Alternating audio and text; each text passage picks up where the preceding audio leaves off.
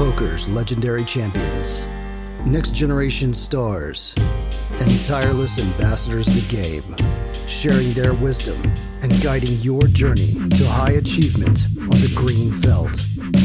This is Tactical Tuesday on Chasing Poker Greatness with your hosts, Brad Wilson and John Chai.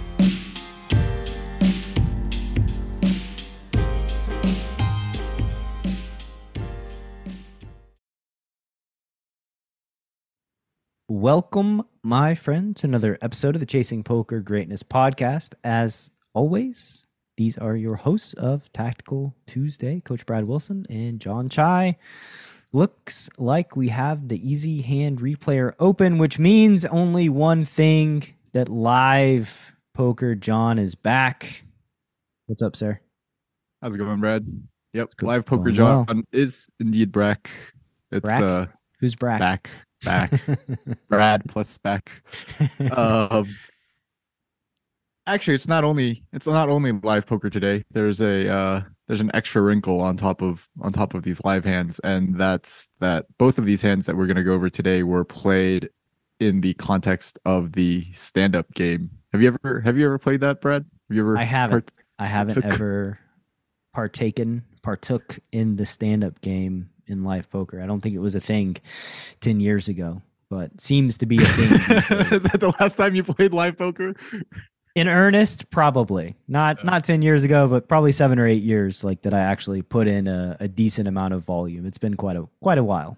Okay. Well, it's a really simple game, and I'll explain it for you and the listeners who haven't played. Before you go ahead, though, I want to pause for a moment because I do want to mention that just this week, speaking of live poker, I have released a brand new course, Live Cash Preflop Bootcamp, that's essentially based on mass data analysis and theory, breaks down live poker strategy versus two profiles, both regs and the fish. It's taken me, 6 to 8 months to develop, much longer than I originally anticipated. And through the course of making Live Cash Preflop Bootcamp, I had multiple kind of major decisions to make. Sometimes I thought like, wow, it's too good of information to sell it publicly. Like this was like a genuine thought of like, I want to withhold this for the wolves specifically.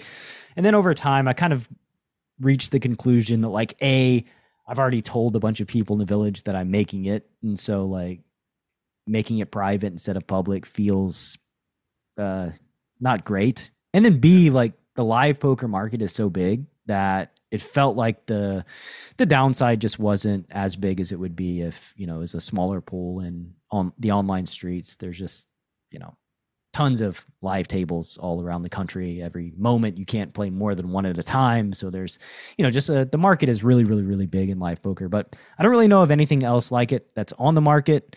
And it just got finished at the end of this month, I believe. I haven't set an exact day, but just like the original pre-flop bootcamp, I'm going to be going through the first iteration myself with the whole group that buy in the next few weeks.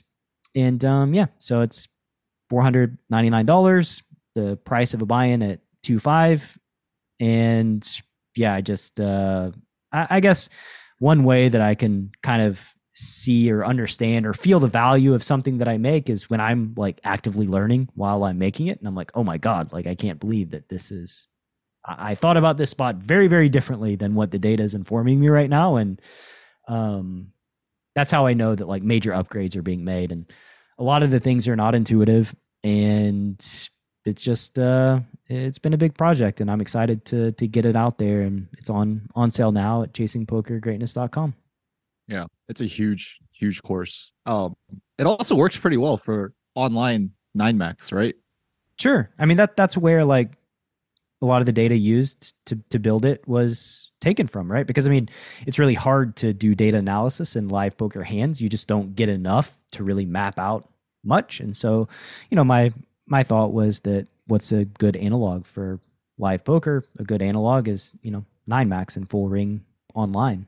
And from what I've seen from anecdotal feedback of people that have been, playtesting the strats over the course of the last like 4 or 5 months, pretty much in line. So yeah, pretty proud, pretty excited, and it's just an insanely valuable thing that just ready to roll it out.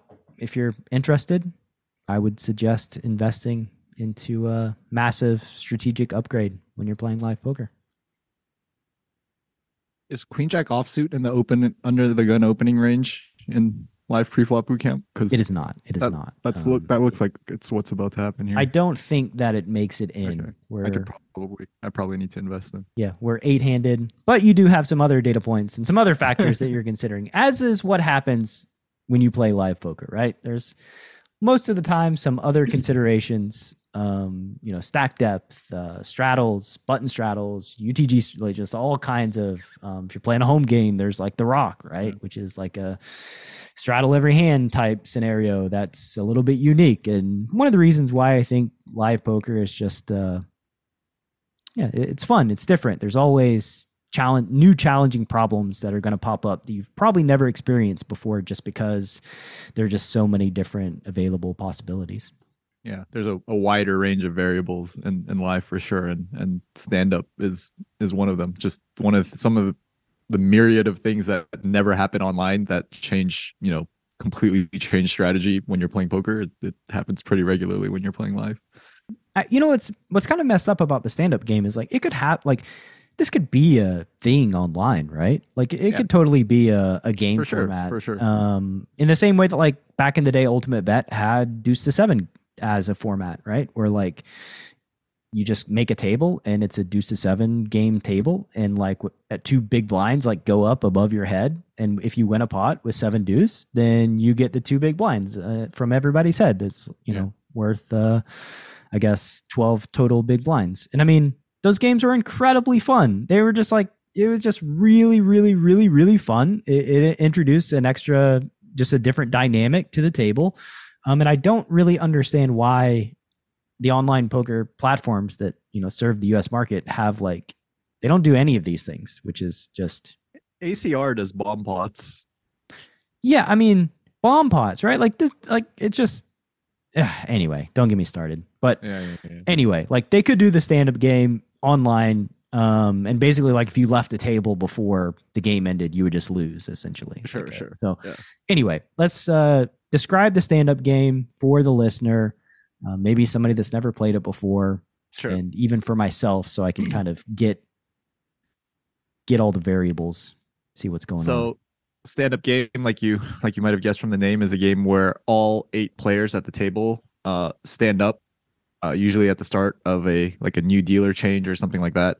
And the only way you get to sit down is if you win a hand. You can bluff it, you can win at showdown. It doesn't matter how you win, but as long as you win a hand, you get to sit down. The last person left standing owes the other 7 players at the table a bounty.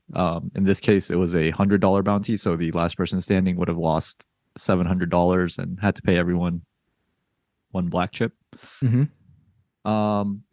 And that you can probably, just from hearing the parameters of the game, you can probably begin imagining just how much action it begins inducing.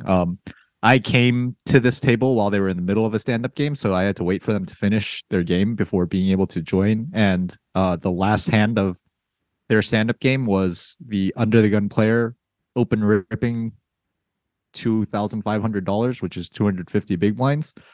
Everybody folded, and then he just says like, "Whew," and table's 9-3 off, and just says like, "I didn't know what to do. Like I didn't want to be, I didn't want to be the last one standing." So just a peek into the madness that can ensue when there are only 2 people left standing. Yeah, it makes sense. I would imagine that a lot of things are going to change, probably even from the jump. A lot more 3-betting, a lot more late position battles, probably a bigger opening size in late position, just doing whatever they can to, essentially win the pot.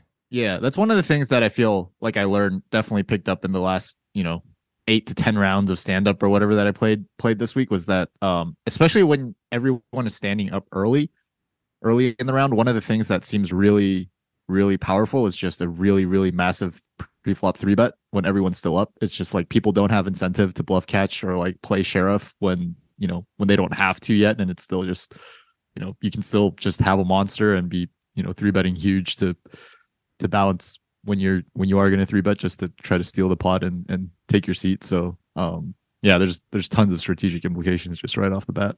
Yeah, I mean, another one is like just sitting down earlier seems like a massive edge, because the earlier you sit down, the more that you can kind of passively get in the mix with these like crazy 9 tray off jam type scenarios. Like you can just pick people off basically, and like some more obvious scenarios. So like, yeah, it seems like there's a big advantage to sitting down more quickly, even though you don't have to, obviously you don't pay the bounty if you're like heads up, but getting down earlier just seems like a big edge, like monetarily.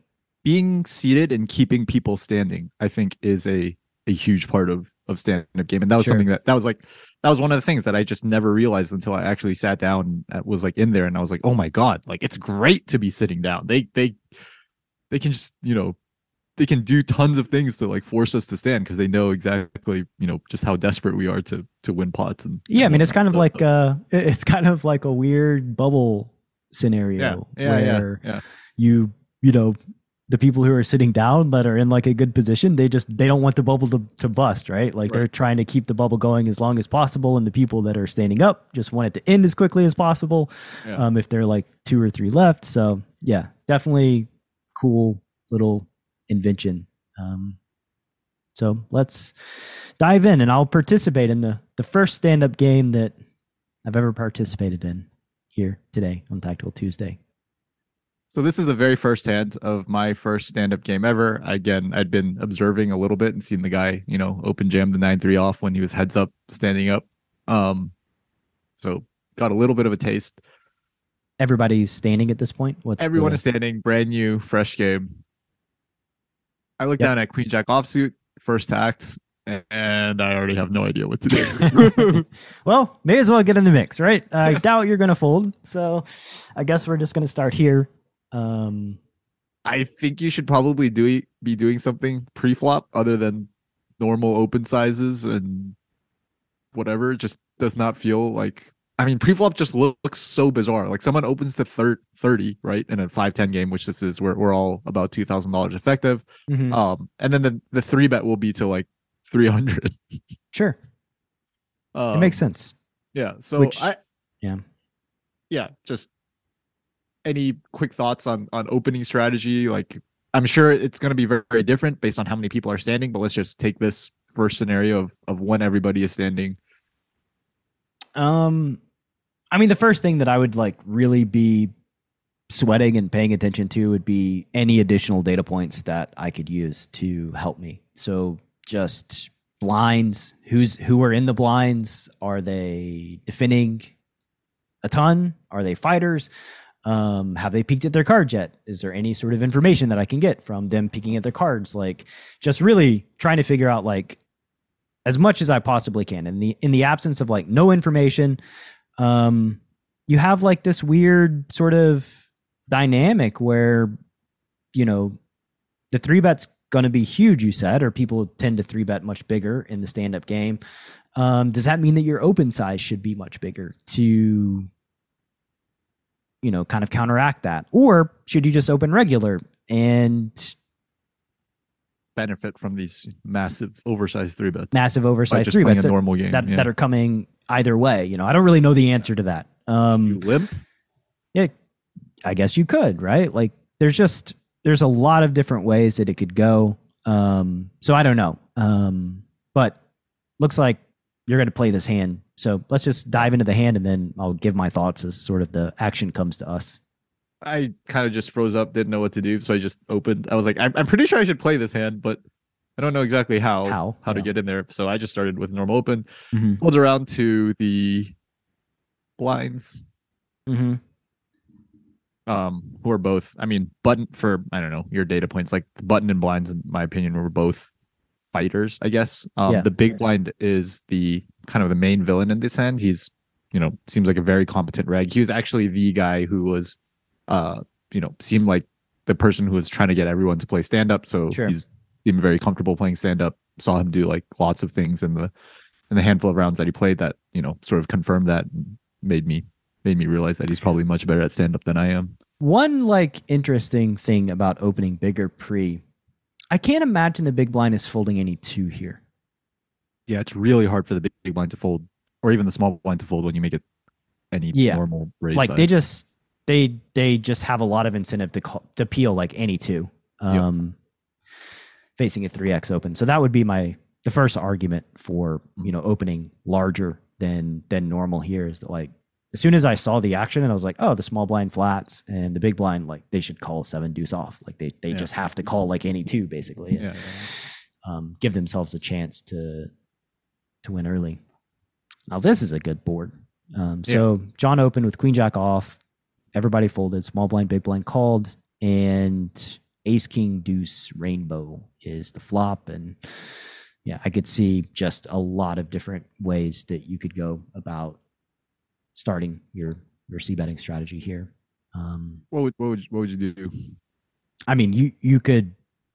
I would probably overbet. I mean, and probably just go for like 3 streets. Like just ace king deuce rainbow is just such a good board for the pre-flop opener here versus the blinds that I would just go ham essentially. Yeah, that was my plan. I didn't really overbet. I didn't go as far as overbetting the flop. I ended up potting the flop, but was just planning on the same thing you said and just kind of just going ham for 3 streets. Mm-hmm. I looked at this board and my first thought was, oh my God, I'm going to bluff off my stack in my first hand of stand up because I opened under the gun and the board was ace king deuce and I'm playing against the blinds. Yeah, I mean, rightfully so, right? Like, I mean, this is just a good situation under normal circumstances. And in this circumstance, it just feels way better. Yep. So the big blind calls. Yeah. Big blind does call, which is concerning. Oh my God. This is the most beautiful turn I've ever seen in my life. The turn is a 10 of hearts, which gives John the nuts. Oh, this guy's going to call down light because it's stand up. Like just, I couldn't believe it. You can't believe that you have a hand on ace king 10. I think you're supposed to have a hand here in general. Like, am I? In a normal game, yeah. In a normal game, like I'm not sure the eight-handed aspect of like I don't know. I honestly, I'm not exactly sure, but you do have a good hand, so I guess you potted the flop. So now it's kind of just big bet the turn, right? Yeah. That's what I go and do. I expect to get called down like I don't know, like lighter than normal for sure. Like I think there's extra, you know, there's extra EV and bluffing for me because I get to, you know, there's this overlay in the pot from getting to sit down and, you know, not having to pay 100 and, you know, blah, blah, blah. So yeah, again, I expected definitely to get called down by like every 2 pair, which is pretty normal anyways, but like probably every ace X as well. I don't know what you think about that. Or I have no idea. I mean, I don't know. Like okay. I don't know. That's sort of what I was thinking and hoping. So anyways, he checks. I potted again. Happy pot this time. Sad pot on the flop. Happy pot when you turn the nuts. Ooh, board pairs on the river. Ace, king, deuce, 10, king. Mm-hmm. Big blind checks. As they should. Yeah. I was planning on ripping like brick rivers. Mm-hmm. This one feels like now I could size down. It's I don't think it's like an ultra threatening card. As far as like you losing the pot. I guess they do have some like king 10 or king deuce. I do think that like you potting like on the flop and the turn, like they do need to have something. Like I don't think they're just like messing around here with like just a deuce or something like that, right? Like they need to have something to call down. So, I mean, jamming still seems reasonable for the scenario. Like I would much rather. I would be way more concerned on like a heart river than the king specifically. Like an ace is obviously not a great river. The king is like less threatening, and a heart, because the ace and the king are not hearts, so like they probably do have like pair plus flush draws a ton. So yeah, like I mean, I think I would just stick to the plan, your plan, and just jam the river. Jam, you're targeting like king X of hearts or whatever king X they have, king jack, king queen, or maybe even like trying to get like ace X the hero, you know, with just thinking that like we could just be having some going like crazy because this board is good for us. Yeah, exactly. Yeah. Have some like busted hearts ourselves, or like maybe queens or jacks that were. It's really hard for us to have queens and jacks potting the flop. But yeah. I sized down, was a little too worried, I guess, about like not getting heroed by enough ace X and, you know, doing a lot of value cutting myself versus like king deuce and king 10. It's interesting. Like, why does the king make it harder to get called by ace X rationally? I don't think it necessarily makes it harder to get called by king X than it does on brick rivers, but ace now X. they're fewer, ace X on brick rivers, but they're now just like fewer 2-pair combos that I can target on the river. Whereas like on brick rivers, I can hope that you just, you know, calls with ace deuce and ace 10 and whatever hit the river. Now that seems unlikely given that those 2 pairs are counterfeited. Yeah. I think probably a decent portion of the range is going to be like king queen and king jack too. Yeah. Now that we look at it, there does seem to be like a pretty reasonable king X region that I can target here. Yeah. Really, the king X of hearts is just, you know, he's gonna have every single one. So, So, oh no, the hell! You checked? Oh no, I did not check. I guess the replayer, small glitch in the replayer. So the replayer says that you checked. I was like, okay, so I don't understand this strat. I bet 3/4 on the river. I bet like 600-ish on the river. The big blind tanks for not very long, maybe 30 seconds to a minute, and I'm obviously just praying that he calls when he goes into the tank. Yeah. He tanks and then he calls, and I flip over my hand and like get ready to like I actually flipped over my hand and took my seat, right? Yeah. Thinking like, oh, if he tank on, and he says no, not so fast. Like, it's not over. I'm like, oh my god, I value cut myself. He was thinking about raising with king deuce or king 10, and he just decided not to. And then he tables queen jack, so we chop. Well, you almost did it in your first attempt. Yeah.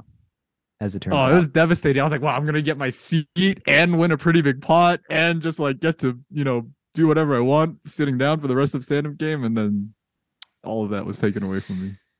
Well, after that exciting and dramatic conclusion to hand number 1, where John chops the pot in the first hand he ever played in the stand-up game, we're going to take a short break here and move to hand number 2, where hopefully, does somebody win the second hand? Is there a winner here? Can't spoil it. Can't spoil it. Let's hope there's a winner, because there wouldn't be much to spoil if it was 2 chop pots. Everybody loves chop pots. They do. Everybody. You've survived pre-flop boot camp.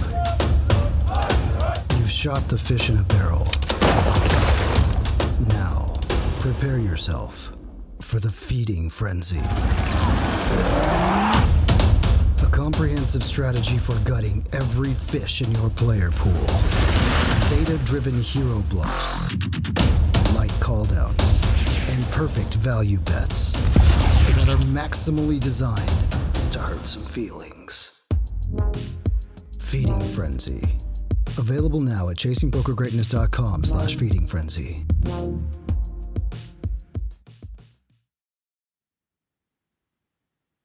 All right. Welcome back to today's stand-up episode of Tactical Tuesday. And, you know, if tying is like kissing your sister, then if hand number 2 is a tie, John, then we're entering like full on makeout episode with your sister here. So please, we have to avoid this at all costs. You've never done that before? Unless that's kind of,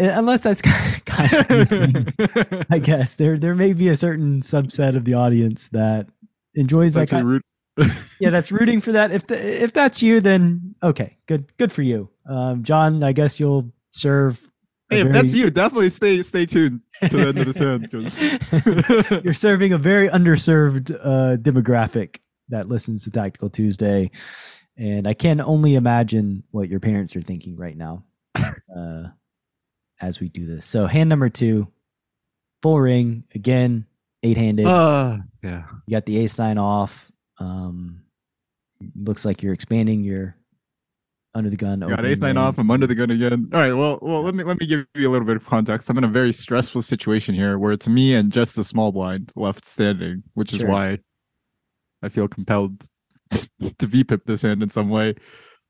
This is a little deeper in the stand-up game, or not even deeper in the same game. But just it was like the second or third round of stand-up. I feel as if, I mean, just like the setup of the stand-up game, it feels like you don't want to have a lot of depth.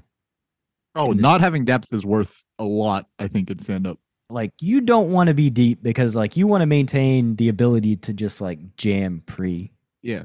And the overlay is the overlay, regardless of how much you're risking with your jam. Yeah. Depth seems to be, like, a huge advantage. Like, the people who are not as deep as the other people just seem to be at, like, a big advantage in the stand-up game, I would think. Yeah. With that said, like, here, you're under the gun. I would be a little bit concerned because the small blind can. I mean, they're everybody knows, which is just like the scariest thing. It's like I'm looking around at these, 6 other seated people, and they're just like hungrily like, all right, man, you got to VPIP this hand. What are you gonna do? Can you straddle?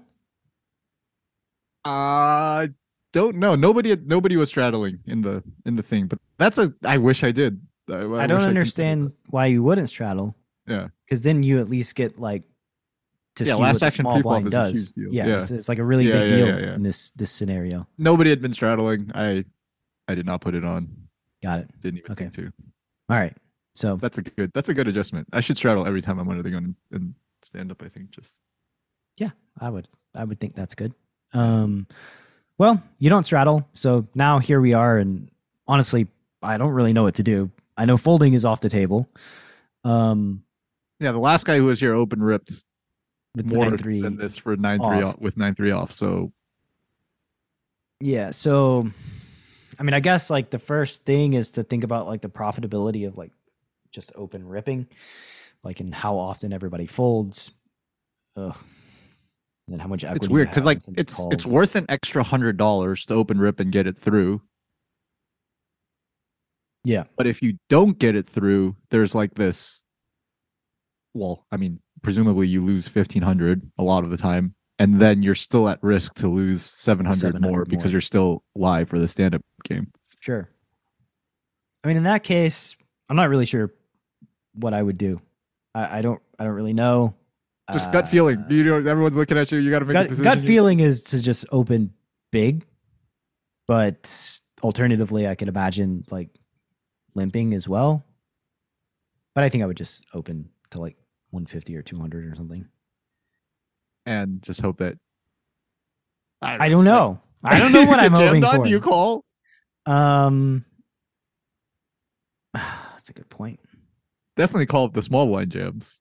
You have to call with, like, if you limped and everybody folded small blind. No. If you make it 200. No, I'm saying if you limped, you would still call all in if they jammed. Like, so it doesn't really like if the small blind jams. Like, you've got no choice. The other players, it's really interesting, right? Because like they all have incentive to attack a big open. Dude, this game is so much fun. I'm all I could do is think about stand-up game after. Yeah, I think I would limp now that I think about it, and do essentially the same thing as a straddle, except I don't have my option. Right, kind of like a blind call. Yeah. Like I think that's probably. I don't know. I have no idea if that's the best way to go, but I think that's the strat that I think I land on. Okay, yeah, that's what I landed on too. Was limp. Huh. You did it. Oh man, I was like, whoa, over limp from a guy that's sitting. Interesting. Okay. Whoa, another guy that's sitting over limp. Okay, now the real sweat, the small blind. This is a pretty big one. Yeah. Okay, so John limped, cutoff limp, button limp, and the small blind makes it 13 bigs. which is a weird. It's so weird.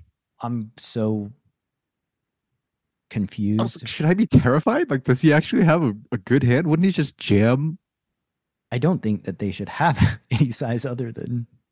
Like, okay, so the thing that really scares me is he knows that this is never getting through.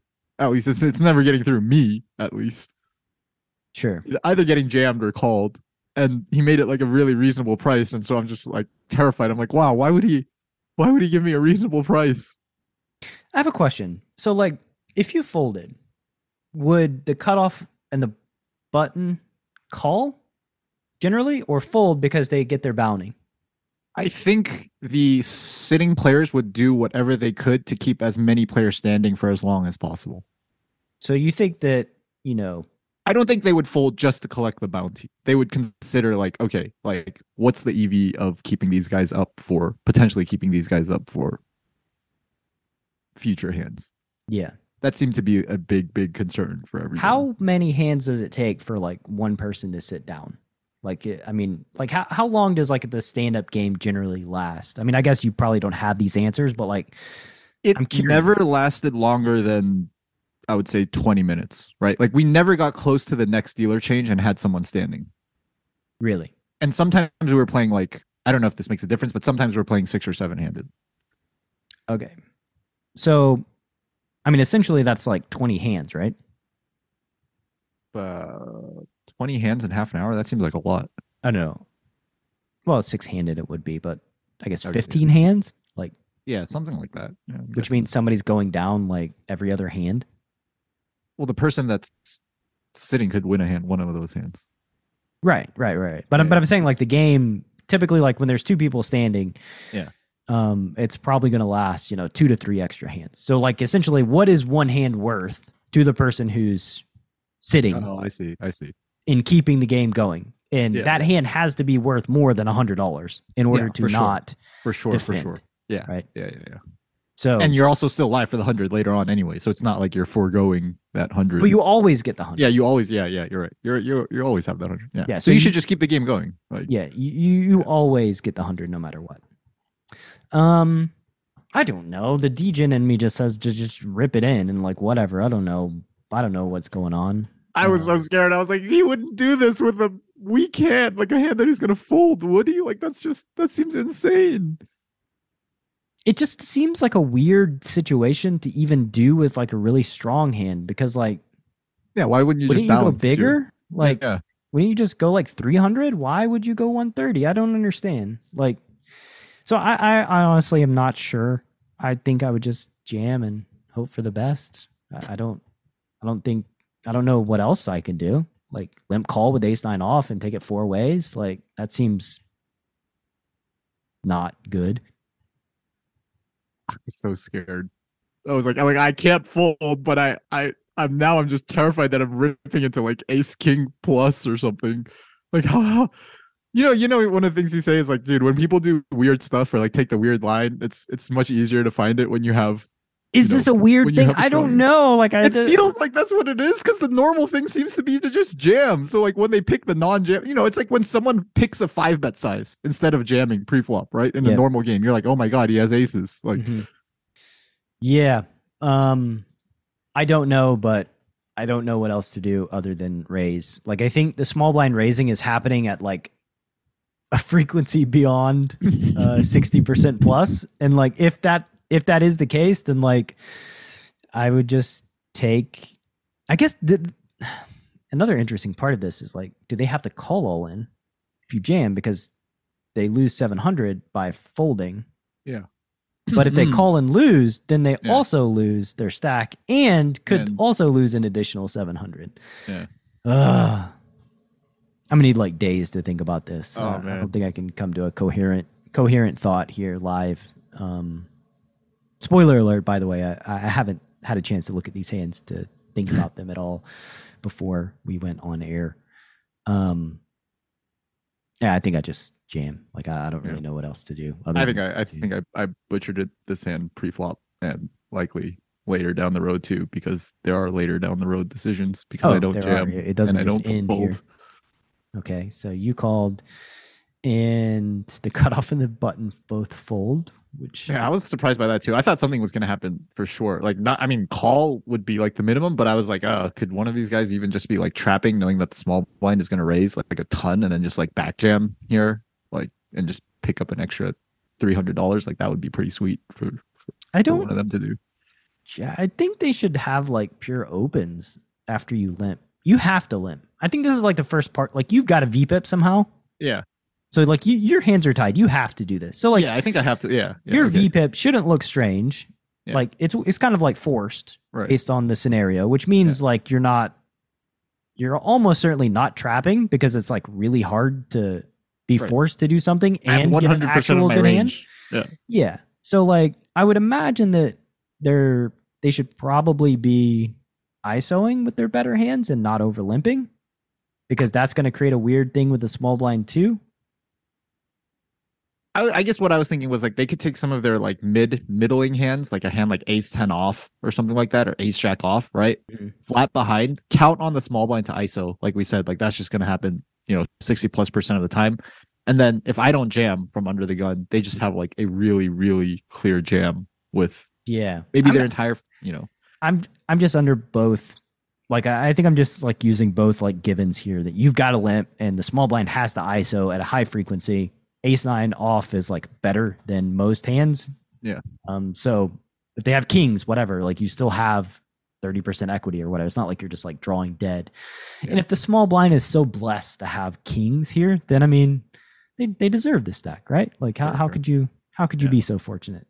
But anyway, your heads up, and this is a real battle now, because this is the battle. The two last remaining tributes here in Hunger Games. You flop top air, top kicker, and I mean, it's good life. Yeah. Oh, thank God. That's all I could think was like, I didn't know what I was gonna do if I just totally whiffed this flop. And yeah. We do have some interesting decisions down the line, though, because I think in this case, equity protection becomes actually a thing. Oh, dude, it's worth so much. Yeah, they check. And he checks. And checking. Check range? Doubt it. I doubt it. Because, like, you need to bet tens and jacks and queens. Right? Like, well, I don't even have those, right? No, the small blind. Oh, the small blind, I see. Like, for equity protect, yeah. Yeah, like they have the same incentive to just win. To win now. Like really to win now. They have that incentive, right? Which means, like, to me, that either A, they flopped a hand that is like so exceptionally strong that they're happy checking it, which is like a straight, probably a set, or they probably don't have a hand that's so great. Maybe they have, like, I mean, even a hand like sevens and eights can make a really great argument for just betting the flop here. Yeah. Any pair, right? Any pair. Yeah, any pair. Aces, I guess, if they were to have aces, that's a hand that like could probably get away with checking some. But yeah, I would see this as like a really good sign that you're in good likely shape. Not someone that's checking range, and probably trending towards someone that just, I mean, if you start piecing together some of the data points, like the 130 raise pre-flop, and then, just use that to infer that they're probably not checking those like super strong hands on the flop, just from a player caliber perspective, I think. So yeah, very, very happy to see this check. But then it sort of just, again, puts a interesting decision back in our hands. I mean, do you bet like a normal size? You just rip it? I don't think I would rip it. I don't think I would need to, but I would like bet pot or close. 250, 200, 200 to 300 would be. Do you think jam should be your... I was sort of thinking along the lines that like jam here should be my only size. Like if it's like I don't know if this is correct. I'm just sort of completely winging it here. There's sort of like this $700 overlay in the pot, basically, which basically kind of makes it like $1,000 pot right now. We're 137 big blinds effective on the flop. No, I mean, I think jamming is probably okay, but I wouldn't see the need for it personally. Okay. Yeah. I do end up jamming. No idea what size is correct. I don't know if the jam ever gets heroed by like, ace high type stuff or just any pair on the board, any, sevens or eights that do decide to check, maybe like all the 6x and 5x. I don't know what he does with the worst 9. I assume he never folds. I don't know if he checks it on the flop though. Yeah. A lot of odd things going on. Yeah. Saves us from having to make tough decisions on overcard runouts. Yeah. Although I think like betting pot does the same, right? Like, does king queen high just like check call the flop facing pot? Probably not. They probably just check jam if they're going to continue in any way. And I don't think them like check jamming overcards is like bad for us. It's not. Yeah. Like at some point, like we're getting like great value here. Right. Yeah. With them having like available bluffs. So that's an interesting like thing or like a backdoor flush draw, like ace 4 of diamonds. Like if you can get that hand to jam the flop, that's really, really, really great for your hand. Yeah.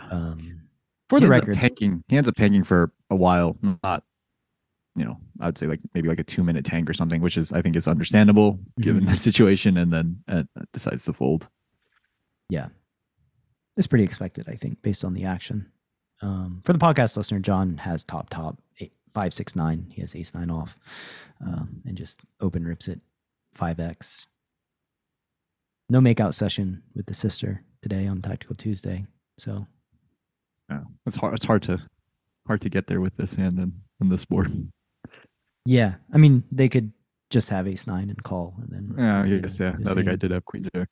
Same scenario, but congrats. Have you lost the stand-up game yet? I guess you. No, I actually haven't. I have not paid out yet, so my streak is perfect. But I've gotten heads up twice, and oh my god, it is just like the most stressful / exhilarating hands of poker I've played is when your heads up in the stand-up game. Yeah, you should just challenge somebody to play heads up, all-time stand-up game, 500 a hand. You lose a hand, you fold a hand, you have to pay 500. Yeah, exactly. Just that's what Berkey and Airball should be doing. Interesting concept, interesting conversation here on Tactical Tuesday. It's pretty cool, and something that I'll definitely be having some thoughts about. I think a fun maybe sequel episode to the stand-up game episode would be a couple hands from the sitting down perspective, and like what cool things you could do or think about when you're sitting down and you're playing versus someone that's standing up, or multiple people that's standing up, because I think there's a lot of fun stuff that goes on there. Yeah, for sure. And figuring out like the value of like just instead of ripping, like giving them a chance to put the last bet in with like 2 cards. Oh, a worse hand than mine. Yeah, worse hand. Which I think like almost exclusively when they put it in, it's going to be worse hands than yours. Yeah, when they start with check. Yeah, when they start with check. I actually think like that when you jam, they call with a lot of the hands that will also check jam that actually have okay equity. Yeah. Like pair plus draw. Really, we're sort of this is like a spot where we're trying to induce. Yeah, you're trying to get value from like their king queen highs and their backdoor flush draws and like jack 10 high type hands. To be perfectly honest, I'm fairly certain the overriding thought was just I just really want the hand to end. I don't need to get value from king queen high and jack 10. It's okay. Just